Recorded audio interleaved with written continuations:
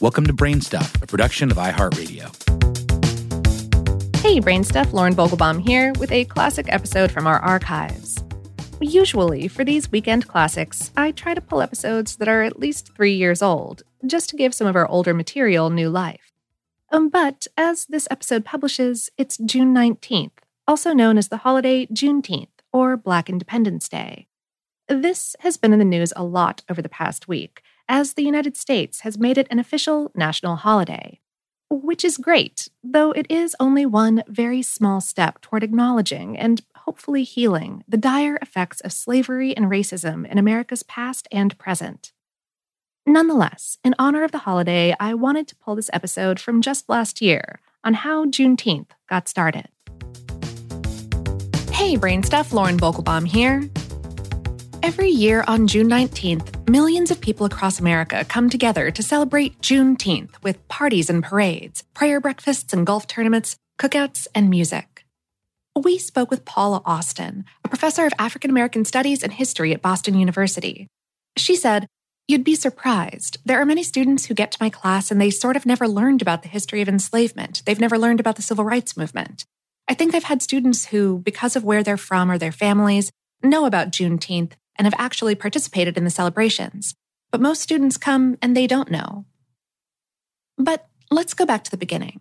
On June 19, 1865, more than 2 months after Confederate General Robert E. Lee surrendered to Ulysses S. Grant at Appomattox, which all but ended the Civil War, a U.S. Army officer by the name of Major General Gordon Granger arrived in Galveston, Texas, with 2 momentous announcements: the end of the Civil War and, with it, the end to slavery. Nobody is quite sure why it took so long for the news of emancipation to reach Texas.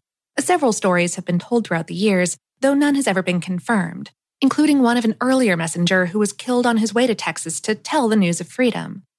Others believe that some enslavers knew the truth, but simply continued going about business as usual.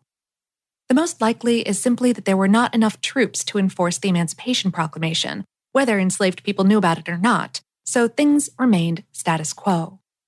That is, until Major General Granger showed up.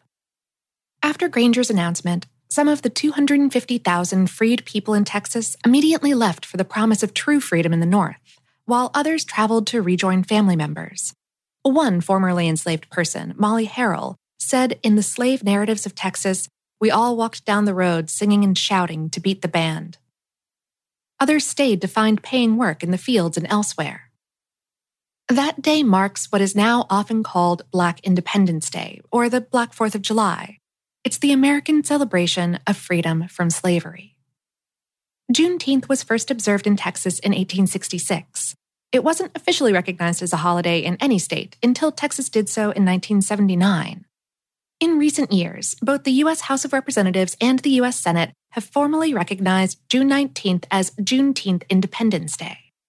U.S. Senator Cory Booker said in 2018, "On this day, we must confront the ugly parts of our history and honor the slaves who suffered and died under a repressive regime. We must also pay tribute to all those who had the strength and conviction to fight to end slavery and keep our union together." Juneteenth Independence Day is also an important moment to recognize how far we've come and take note of how far we have yet to go. Certainly, during the original Juneteenth, there was still a lot of work to be done. It came just months after the Civil War ended and 2 years after the Emancipation Proclamation was signed by President Abraham Lincoln. The 13th Amendment to the U.S. Constitution, which abolished slavery, had been passed by Congress and was well on its way to being ratified by the states.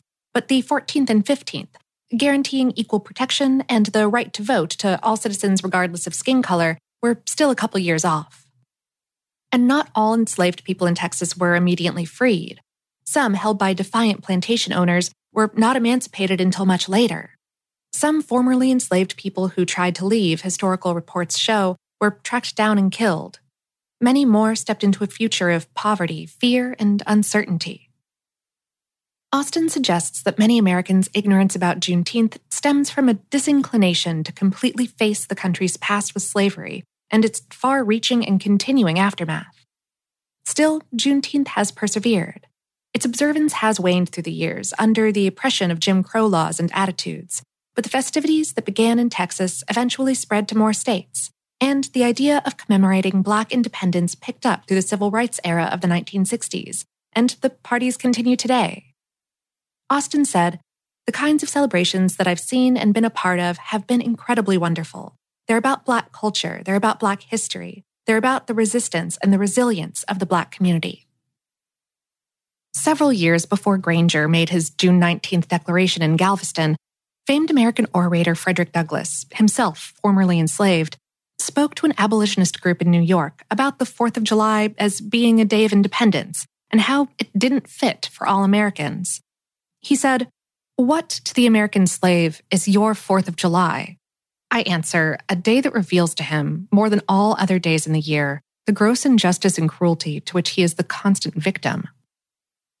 Opal Lee, a former school teacher and counselor in Fort Worth, Texas, has been instrumental in trying to get Juneteenth recognized as a national holiday.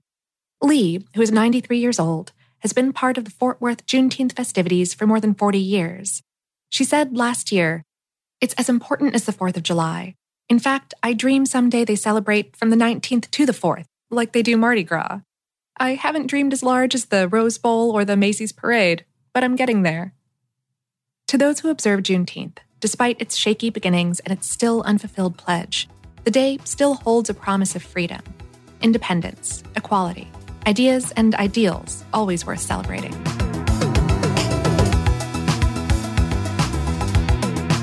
Today's episode is based on the article How Juneteenth Became Black Independence Day on HowStuffWorks.com, written by John Donovan. BrainStuff is a production of iHeartRadio in partnership with HowStuffWorks.com and is produced by Tyler Klang. For more podcasts from iHeartRadio, visit the iHeartRadio app, Apple Podcasts, or wherever you listen to your favorite shows.